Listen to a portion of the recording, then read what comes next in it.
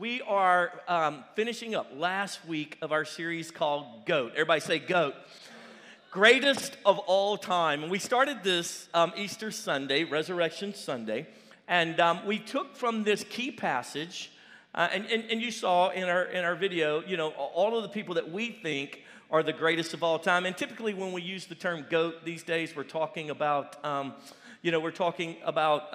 the greatest football players, the greatest basketball players, people like that. And so when we talk about the greatest of all time, though, in life, we're only talking about one person, and his name is Jesus Christ. You believe that? Say yes.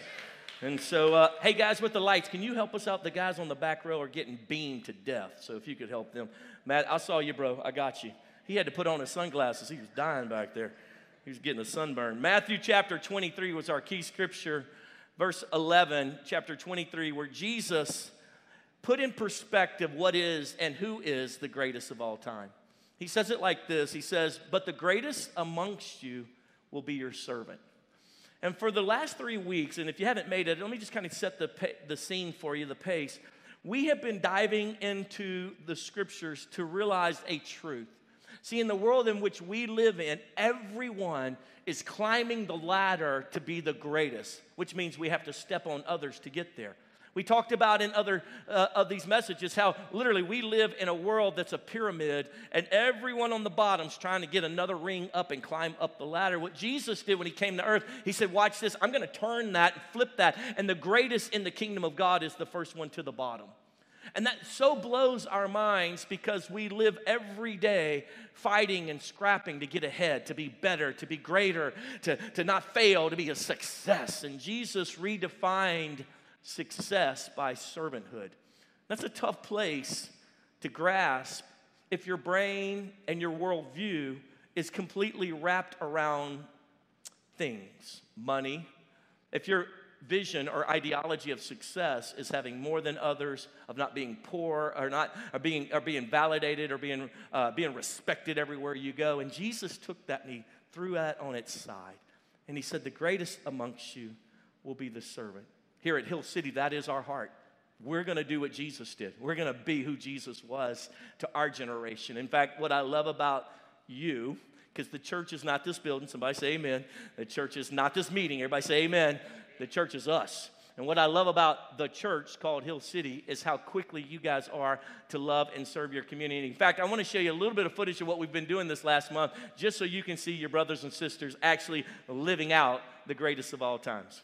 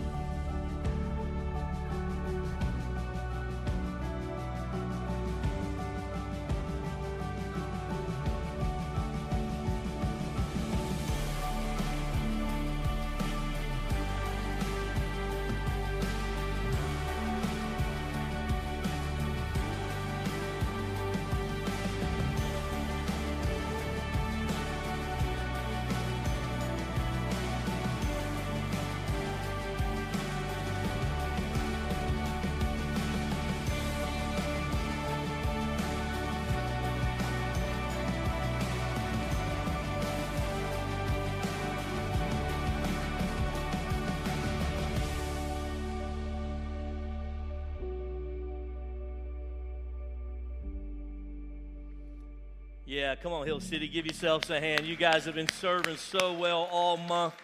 I've titled today's teaching, The Power of Kindness. Turn to the person next to you and say, kindness. Come on, do it again on the other side. Say, kindness. There you go. Be kind and speak to your neighbor. There you go. We're going to look in our today's passage that we're going to kind of base most of the teaching from is out of Acts chapter 2. Turn there quickly with me. If you forgot your Bibles, that's okay. We'll put it on the screen for you. In Acts chapter 2, we're going to read in verse 44. Now, this is this moment. Jesus has died. He has resurrected. He has ascended to heaven, and he has empowered his followers to be the church. He's empowered them to be the church. In Acts chapter 2, they have this experience with the Holy Spirit. Holy Spirit comes down, begins to live inside of them supernaturally. Everybody is wigged out about it because these 120 people all of a sudden have this power flowing through them. They go outside in the middle of this Pentecost festival. It's kind of like, people from all over have come, kind of like Mardi Gras, those of us from Louisiana, and they're all out there partying and stuff. And all of these 120 Christians are standing outside, and they're having this experience with the Lord that's wigging everybody out, so they think they're drunk. And then Peter stands up and says, hey, we're not drunk. This is what was prophesied by the prophet Joel, that God would pour out his Spirit on everybody, anybody who, not just the preacher, not just the priest, not just the prophets, that God would pour out his Spirit, that we all as everyday followers of God could have the power of God flowing through us. And he says, this is what was prophesied. And not only that, but you guys killed Jesus. He was the one. And as a result of that, he has resurrected. He's no longer dead. And then all the people that were standing around go, what do we have to do to be right with God? And he told them, repent of your sins and accept Jesus as your Lord and Savior. And 3,000 people in that moment said, I will. And all of a sudden the church went from 120 people to 3,000 on the first day. Are you with me today? Say yes. And so then the Bible lays out what they started doing. What do you do now? Because you just left, your religion, Judaism, and now you're following this Jesus, and you've heard a little bit about him, but wow, and now what do we do? And let me pick up in chapter 2, verse 44. I'll skip down to there. It says, all the believers were together. Everybody say together.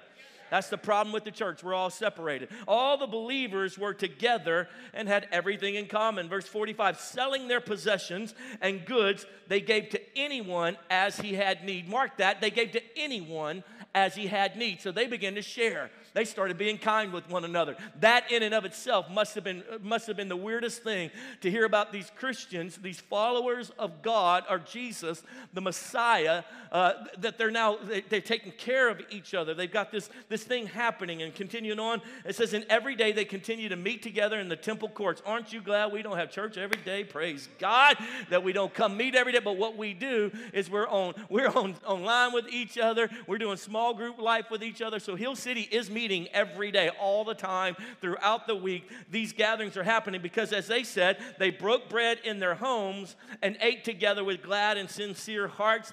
We're doing just what they did in the New Testament. That's why we do small groups or home groups or life groups, whatever you want to call them, because we want to do what the New Testament church did. We wanted to be what they were as Jesus laid it out originally. Verse 47, praising God, and look at this, make note of this, enjoying the favor of all the people. Everybody say all the people. Say it again. Say all the people. And they enjoyed the favor of all the people. Keep going with me. And it says, and the Lord added to their number daily those who were being saved.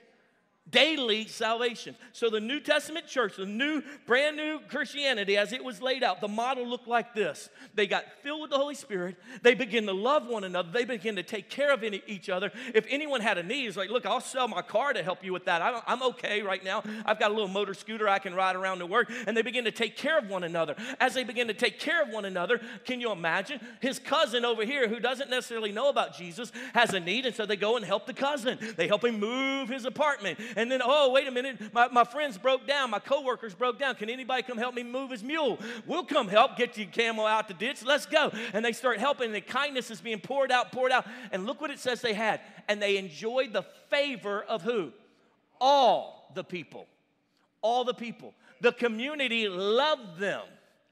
I wonder sometimes if communities love the churches in their area. I wonder sometimes if we, the church, the Bible says judgment starts in the house of God. I wonder sometimes if we haven't become so isolated and so self-seeking and self-protective that we never show kindness to the world around us. And as a result of their kindness, they're just doing kind things within their community. And people are like, wow, this is amazing. These people are the real deal. And they begin to leave their religion and begin to follow Jesus along with the early church church, believers, because of what? Because of the kindness that they saw in the believers here in the early church. And it says, and God added to their number daily those who were being saved. Why were they getting saved? Because they saw something they had never seen. They were experiencing something they had never experienced. They grew up in church. They grew up in religion. They grew up going and hearing the priest talk about the Torah and the Word of God. They had memorized books of the Bible, but they did not know the goodness of God. What they knew was the fear of God, and most religion is based on fear. If you do this, God's going to get you. If you do that, God's going to get you. And what Jesus does with the new covenant is he brings forward the kindness of God. He brings forth the kindness of God, who says, I will seek after you even though you don't love me. I will show you goodness even though you slap my hand away and you don't want to have anything to do with me. Even though you've turned your back on me, I will seek after you because I love you like a lost sheep, like my son or daughter who's been stolen from me. And my son Jesus will prove it by going and living amongst you and let you kill him so that now his blood will cover all your sins, and anyone who will follow him, I will accept. I am pouring out my kindness on the earth in this moment. In fact, look at Romans chapter 2 and verse 4 says, it says, don't you realize how patient, talking about God, how patient he is in being with you? Or don't you care?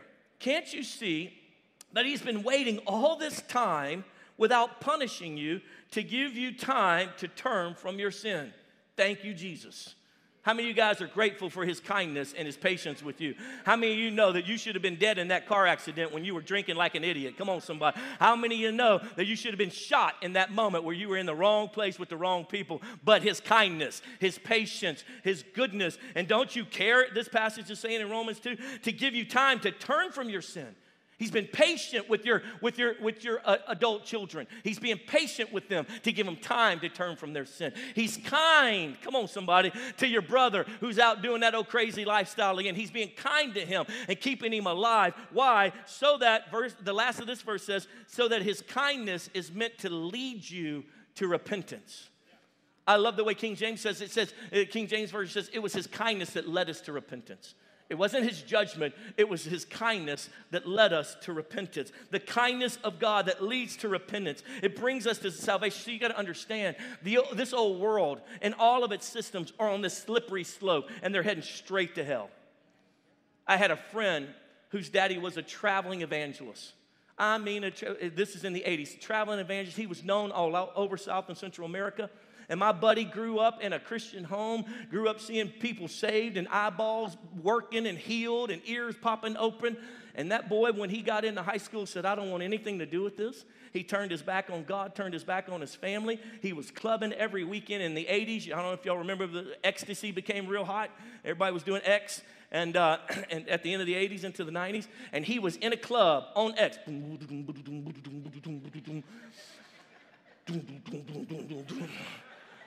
And he had a couple hits of acid, ecstasy, and all of a sudden, his brain opened up, and he said, I was on a train that was moving at 100 miles an hour. And he said, I was like, whoa! He said, all of a sudden, the earth cracked open, and we went down into the earth, into the pits of hell. He said, and I saw bodies melting in front of me, in the cars in front of me. He says, and I got down, and as it got deeper and deeper and deeper into it, he said, all of a sudden, I started screaming out, Jesus! Because he'd been raised in the right house with the right people who showed him the goodness of God, his own mom and daddy. And as a result of this vision that he had, he came out of it in that moment, and he came to our house. Who knows why? I guess he thought we were real Christians. He came to our house, I'll never forget. He's like, I got to get right with God. I said, yes, you do. You need to get right. You are wicked, you little ex-head. I mean, it's time. Can I tell you something? That man turned his life around, fell down on his face, and gave it. There is a slippery slope that all of humanity is on its way without Jesus into a lake of fire where there will be destruction. God never intended it for his creation. It was intended for Satan and the fallen angels who warred against the Lord. And as a result of tricking Adam and Eve into rebelling against God, now we have humanity that's now given themselves over to the rebelliousness against the Creator and don't even want to acknowledge his existence, but his kindness is reaching out every day. His kindness is reaching out. Give him a little bit more time. Give him a little bit more time, death. You can't have them yet. Give them a little bit more time. They're going to turn towards me. It's his kindness that led us to repentance. Are you tracking with me? Say yes. Oh, but what's happened to the church? What's happened? We're just not kind. We don't even do acts of kindness unless the church organizes it. I want you to think about this for a moment. Can you help me a little bit? Will you guys come up here, Keisha and Aaron? I want you to see. I want to give you a mental picture of what happens when you and I begin to show kindness to our coworkers, when we begin to show kindness in our community. It's almost like we begin to plant the flowers of God's goodness. And the beauty of flowers is that they smell so good. And they brighten up a room. This old black little, cover over this little table, it was sitting up here. You could hardly even see it. It was drab and dreary. And now all of a sudden, they came and they put me a little flower in this box. And now all of a sudden, give us another one. All of a sudden, it starts looking a little nicer, right? Oh, and if you could smell it. If you could smell it, it smells like flowers. You know, they made perfume originally from flowers. That's where perfume came from, typically. And as you begin to pour your life in acts of service into the community, what it does is it attracts people to God's goodness. See, you don't realize that your acts of kindness, what it does is it attracts people. You know, the bees go from flower to flower to flower because they're attracted not just to the smell, but to the beauty of the flower. And then they take that, and guess what they do? They then go and pollinate more and pollinate more. And can I tell you something? Hurting people are attracted to that which is beautiful in the things of God. Thank you guys so much. You did so good. Give them a hand. They did so good. Now look at this. Now all of a sudden, look how much brightness now is up on the stage. The beauty of your act of kindness, just the simple thing that you would do at your job. And just say, bring. I every now and then I go and I'm at this retreat center where I study, simply because you can't study at my house because all my children belong to me. And so I have to go somewhere else to study. And so I go to this retreat center. And the other day, I was going in there, I was getting the key, and they were having their little staff meeting, and they were all grumpy, it's COVID, and they're grumpy, nobody's coming to the retreat center. And I started thinking, I'm going to do something nice for them. The next week, I brought them a dozen of donuts and some kolaches. Can I tell you something? The place lit up. They were like, are you a man of God or what? And I'm like, yes, I am. Yes, I am a man of God. You should come to our church and get saved. You know what I mean? But the goodness of God is poured out in your acts of kindness to the community. And I wonder if maybe 2020 could have been avoided if the church had been doing acts of kindness within the communities that we live. I wonder if instead of being repelling to the lost and the hurting, I wonder if we could actually be attractive as we show forth what? The goodness of God. It was his kindness that leads us to repentance. Not the truth of that hell is going to be hot and you're going to burn there forever. That is a truth, and we are all in jeopardy of hellfire without Jesus in our life. But friend, it was his goodness, his patience, his kindness that attracted us to him. And then the smell and the aroma of his love for us, it began to change our old broken hearts and our old wickedness in our life. You and I have to come back to the place to be the church and show the kindness of God. People all around us are broken, and you know what their life smells like? It smells like trash. Have you taken out the trash lately? Where I'm living right now in an apartment, because we're in transition, there's a dumpster that I have to walk 100 yards and put the trash in. Well, the dumpster, through this last storm, took on some water. That's all I had to say. Thank you very much. Thank you. There you go. There you go. I am running up to the dumpster, holding my nose, throwing things over me, and trying to throw my trash in and run off because the stench is so bad. Do you know that's what you smelled like, what your life was like before Christ? He brought everything beautiful into your life that's beautiful. He brought the aroma of goodness over your life. And broken people, their life stinks. And I wonder how many times they get around Christians and all they sense is not the goodness of God, but the difficulties of their sin still outsmells everything in the room. And the Christian, how do we engage with the broken person? Here at Hill City, our mission statement is to relentlessly love Jesus, his church, and the hurting. If you don't like hurting people, please don't come back here. This is a place where if you're hurting, you can come and find the goodness of God. I don't care if you're dealing with your sexuality and you're confused about it.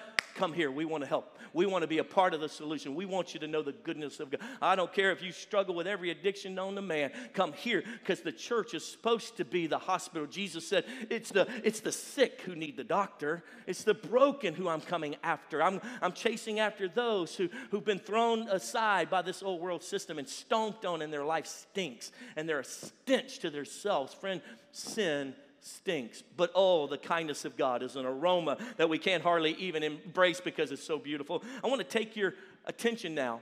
After this passage that I just quoted to you from the book of Acts chapter 2, and what they committed themselves to. They committed themselves to each other. They committed themselves to show kindness to their community. As a result of that, they had the favor of all the people in the community. Oh, the leaders didn't like them. Oh, the leaders were mad because people were switching religions. They were losing control because people were finding Jesus in this community of believers, and their lives are being changed, and now they're giving, and they're transforming the community, and they're helping and loving people. And now the orphans have a dad as a mentor. They have a mentor dad now, and the widows actually have some income sources. Someone's helping them pay their bills because the community of God began to gather around. The kindness began to pour out, and they had favor with all the people in the community, and then daily salvation.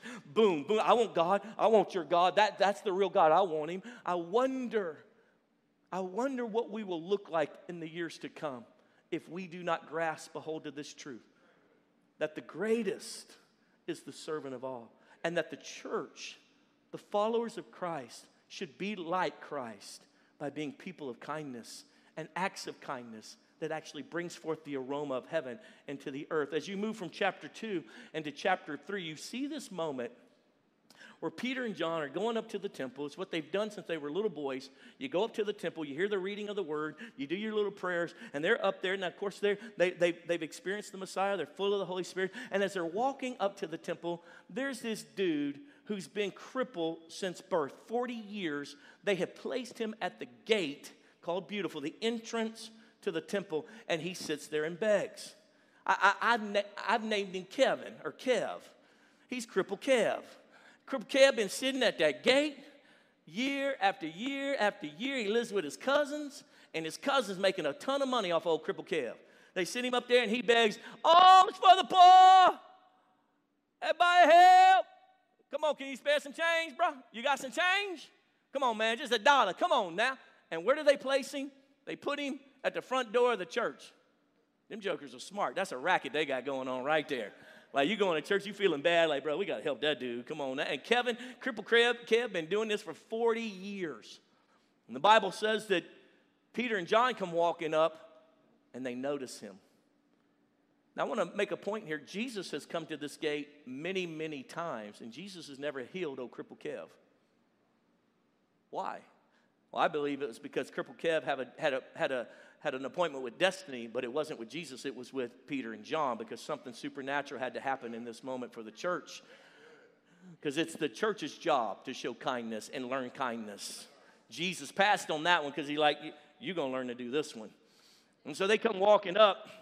If you'll pick up with me, in verse 6 of Acts chapter 3, an old Crippled Kev's been begging for money. And then the Bible says in verse 6, and then Peter said, silver or gold I do not have, but what I have I'll give you. In the name of Jesus Christ of Nazareth, walk.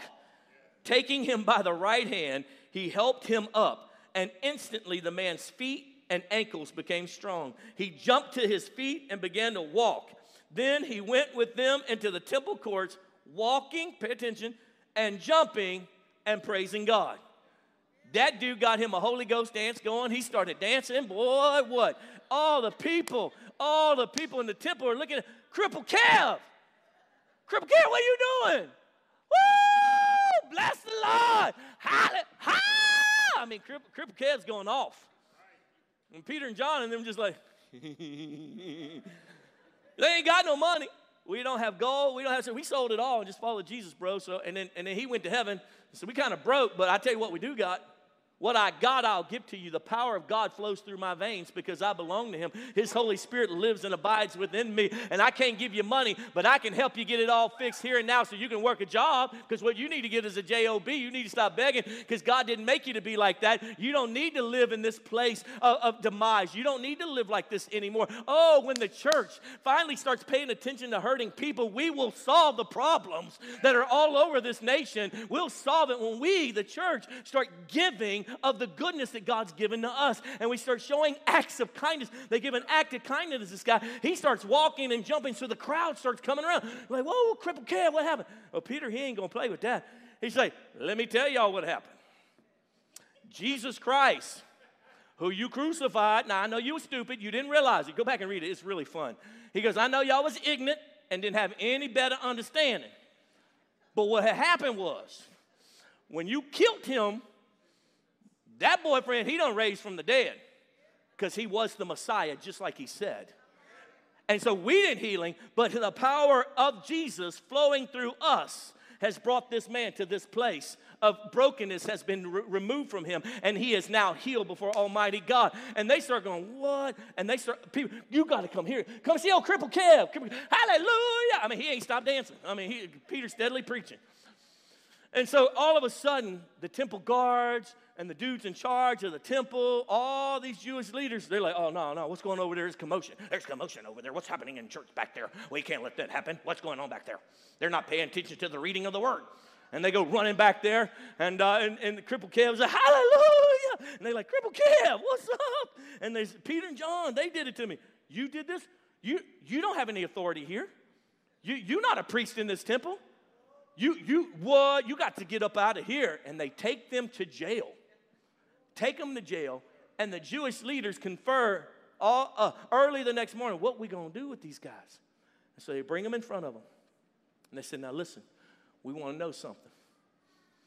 By what name, by what authority, what power have you done this? Because as they were conversing about it, they realized, oh, crippled Kev's really healed. Like, there's no denying it. 40 years, everybody has passed by crippled Kev. Here's a nickel cripple, all right. There's a nickel cripple. There you go. All right. I hope it's all right for you, man. Hope you make it. Thank you, sir. Thank you, sir. Thank you so much. Thank you so much.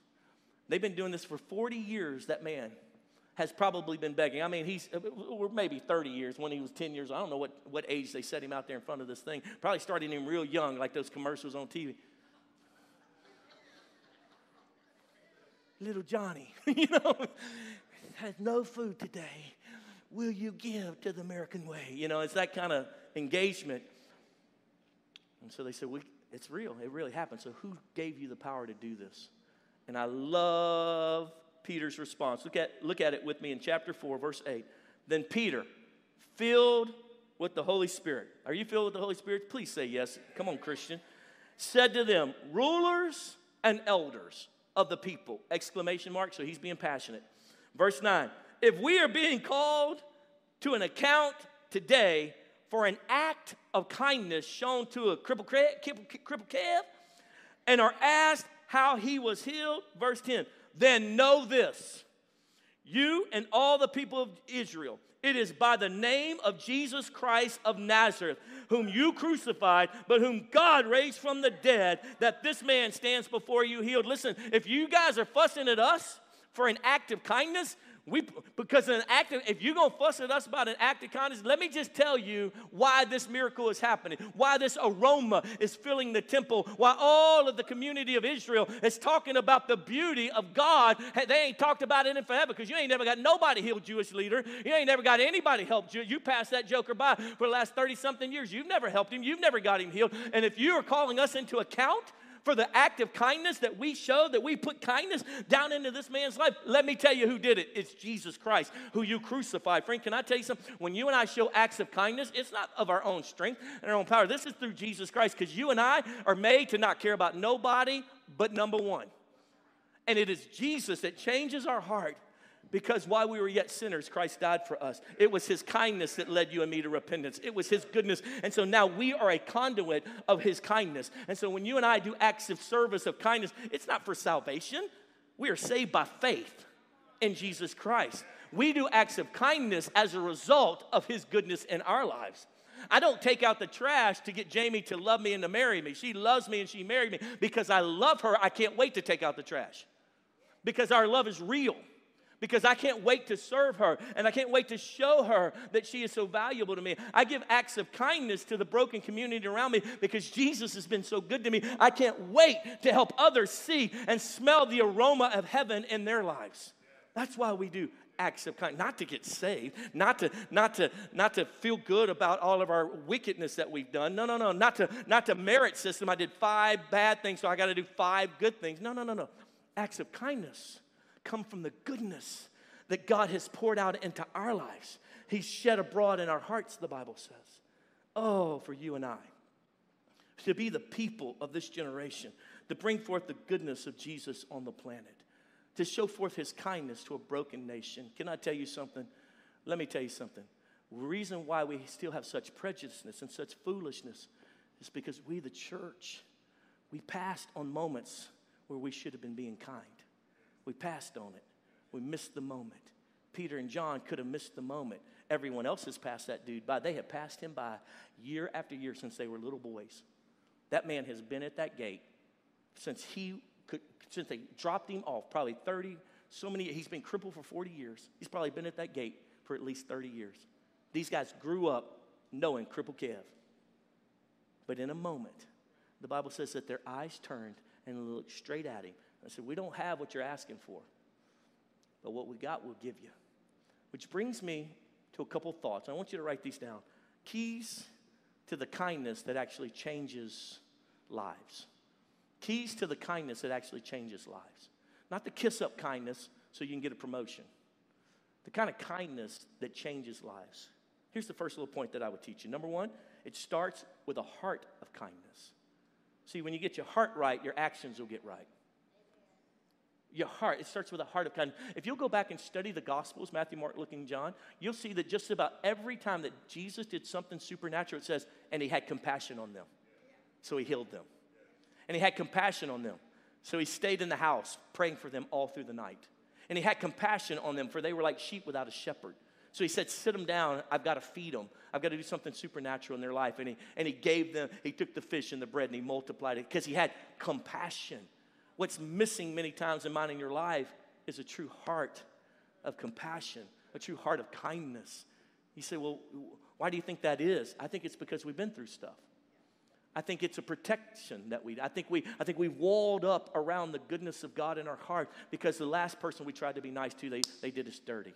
Or because we're scared of being misappropriated again, or because we've been through a couple divorces, and so it's just more natural to protect, and it's become calloused, and so we don't even reach out. Maybe because we saw somebody, maybe we were at a church with somebody who was manipulative, and they did good things so they could get good things. It was manipulative. It wasn't from a kind heart. It wasn't from a heart of beauty and purity. It was from a heart of manipulation, and maybe we've seen that. So you're like, I'm never going to do that. And the Bible says, don't let the left hand know what your right hand's doing, because in Jesus' time, they were definitely being manipulative with these things. They would do something because they expected to get something. And that is not accurate in Scripture as what a Christian is supposed to be. We give to give, not give to get. Are you with me? Say yes. And sometimes our hearts have become overtaken with the hurts and the pains. And most of us, notice that I left this box kind of empty, because most of us, what we're planting in our community is something definitely different. Notice I got to get the gloves on. What most of us are planting in the community is the bitterness that we've experienced, or the hurt that we've experienced. And so as a result, that's what we keep planting in our community all around us. We take our brokenness in our life. Oh, Jesus, be glorified.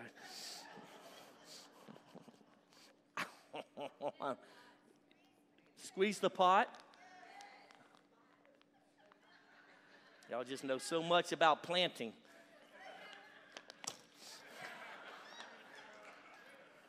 Get that sucker out. There we go. See, it ain't even fun to plant it. That thing has stuck me 25 times. I ain't gonna lie. Look at that. Just stay in there, you little sucker. And so this is what most of us are planting in the community around us. Most of us are planting cactuses from our hurt, from our pain. Nobody at work is gonna get anything over on you. because you're going to be sure of it.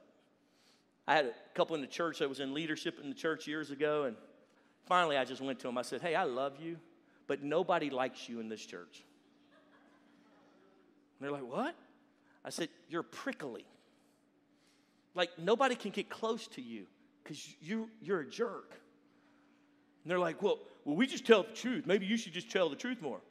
I said, well, then I'm telling you the truth. Let's start with you. You're a jerk. And nobody likes you. And the reason why nobody likes you is not because you're standing for God. It's because you have a bitter root. And your bitter root has produced so many thorns that that's why you don't have any friends. That's why we put you in areas of leadership in the church, and those areas under your oversight are not growing because you are bitter and your heart is hard. And the Bible's real clear. He says, do not harden your heart. Let the Lord's goodness wash over. Listen, we've all sinned and fallen short of the glory of God. People are hard to deal with. People are mean. People are rough. But I would rather have a little bit of my flower stomped on by the people. And they can't say anything, but when you crush a flower, it gives off more beautiful aroma. I'd rather get stomped on by people than I would to repel the people from the goodness of God. I'd rather get stomped on and they say, wow, he got treated dirty in that. But look at him. He's still loving Jesus. He still looks like Jesus, still smells like Jesus. He's still acting like Jesus. Can I give you a little bit of coaching? You can still be an aroma of goodness and kindness even though you're going through pain in your life. You can do that. In fact, that's when the aroma of Jesus smells the best.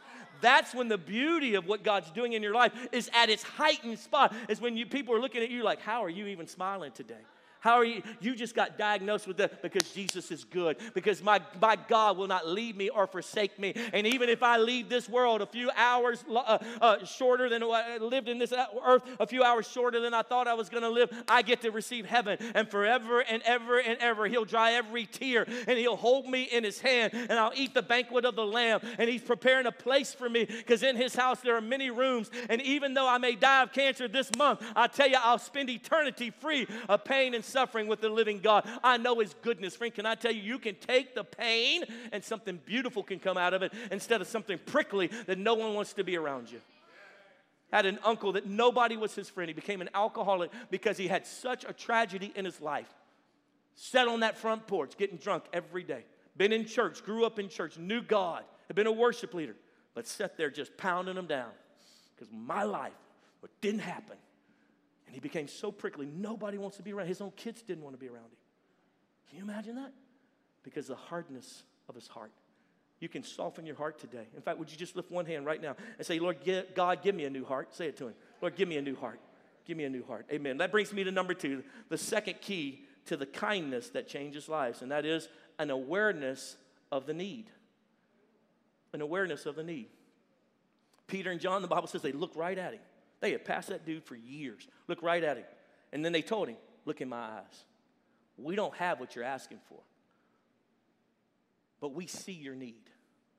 And so what we got, we're going to give. Awareness of the need. How many times a day do I walk right past the need and don't see it? I wonder that all the time. I wonder, Lord, did I miss you? How much did I miss you today? Lord, how much did I just walk right past what you had need of me to do?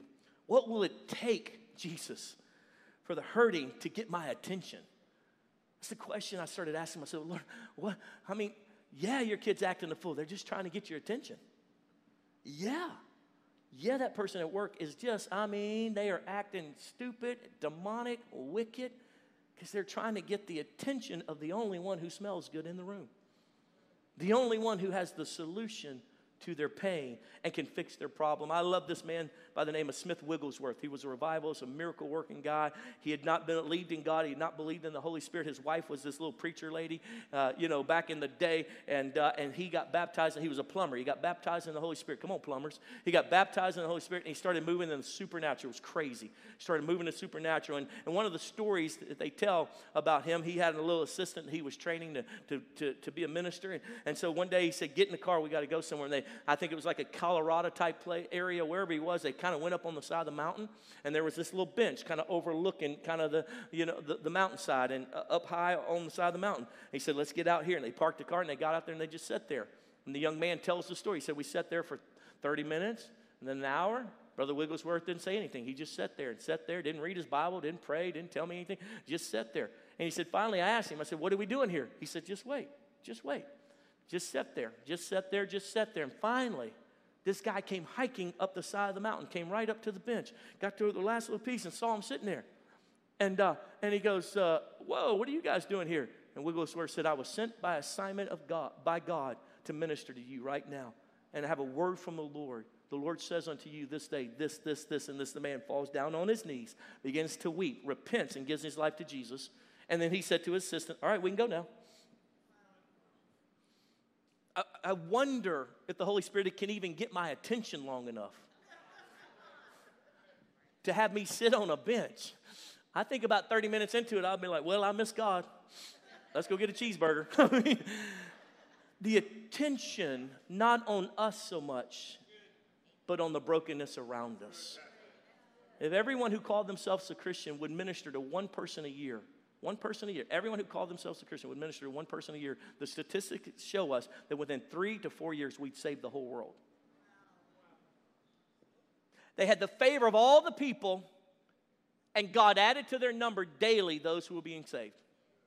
Why? Because of the kindness that was shed abroad in their heart, and they were sharing with the community. It brings me to my last and final piece, and that is, here's a key to the kind of kindness that changes life. Number 3, give what you got. Give what you got, not what you don't have. Give what you got. I don't have access to the president. I pray for him every day, but I don't have that.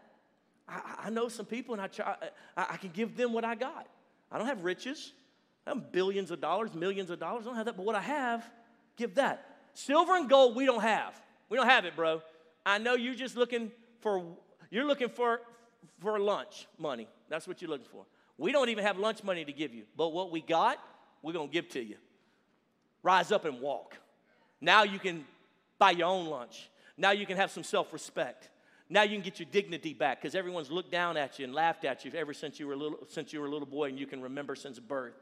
We're going to give you your dignity back. We're going to give you your self-respect back because what we got, he gave to us, and we want to share it with you. You may not know everything, but friend, can I tell you something? You used to be an alcoholic, and now you're doing your best to love Jesus. You may not have your marriage all right yet. You may not even understand the Bible. But friend, you got something to give. You got a story that says, you know what, listen, I don't have it all figured out, but let me tell you something. I used to be an alcoholic. But let me tell you, God came into my life. I'm going over to that little church called Hill City. That preacher's amazing and good looking and phenomenal. Anyway, and so but God's been changing my life. I don't have a lot, but what I have, I'll give to you. I'll share with you what I've experienced, what I know. That's all a witness is. Sir, I don't know. I was sitting there at the red light. That dude ran across it. That one hit him in front of the car. That's all I know. I don't know if they were drinking. I don't know if they were texting. All I know is what I saw and what I've experienced. You don't have to be something you're not. Give what you got. When you and I give what we got, God takes it. He says, and God, the Lord, added to their number those who were being saved. He took what they were giving out, and he multiplied it, and he kissed it, and he made it have an aroma that everyone that got around it said, I want that right there. I got to have some of that right there. Friend, when you and I come out of our selfishness and we start giving out acts of kindness, we start pulling up from our heart, from that place of God's goodness, the little rose bed in our life, and we begin to share that into the community, the little things that God's entrusted us with, little things he's given us. As we begin to share that in the community around us, people's lives will be changed. You don't have to give what you don't got. Give what you got, what little bit you got. He'll take it, he'll multiply it. He said, Moses, what's in your hand, son? He said, I can't go to Egypt. I ain't got nothing. I used to be rich, now I'm poor. I'm living out in the wilderness. I ain't got nothing. I ain't even had a good shave. My nails ain't been done, man. Lord Jesus, I can't go. What you got? I got this staff. Throw it on the ground. Turns into a snake. He says, see, I can take what little bit you got, and I can turn it into something that changes the Pharaoh's heart. Whatever you got, give me that, and I'll use it. Got a truck? Help them move. That's what you got. You got a little bit of time on a Saturday? Go help them change out some stuff over at that little place where they're trying to help unwed mothers. You got a little extra money in your savings account? What good's it going to do for you? How many TVs can you buy? Come on now. I mean, the new purple iPhone ain't worth having anyway. Just stick with what you got and take that little bit and help somebody. God has connected our hearts to his, and his heart is a heart of kindness. And it's in that kindness that we change the world. Would you stand with me?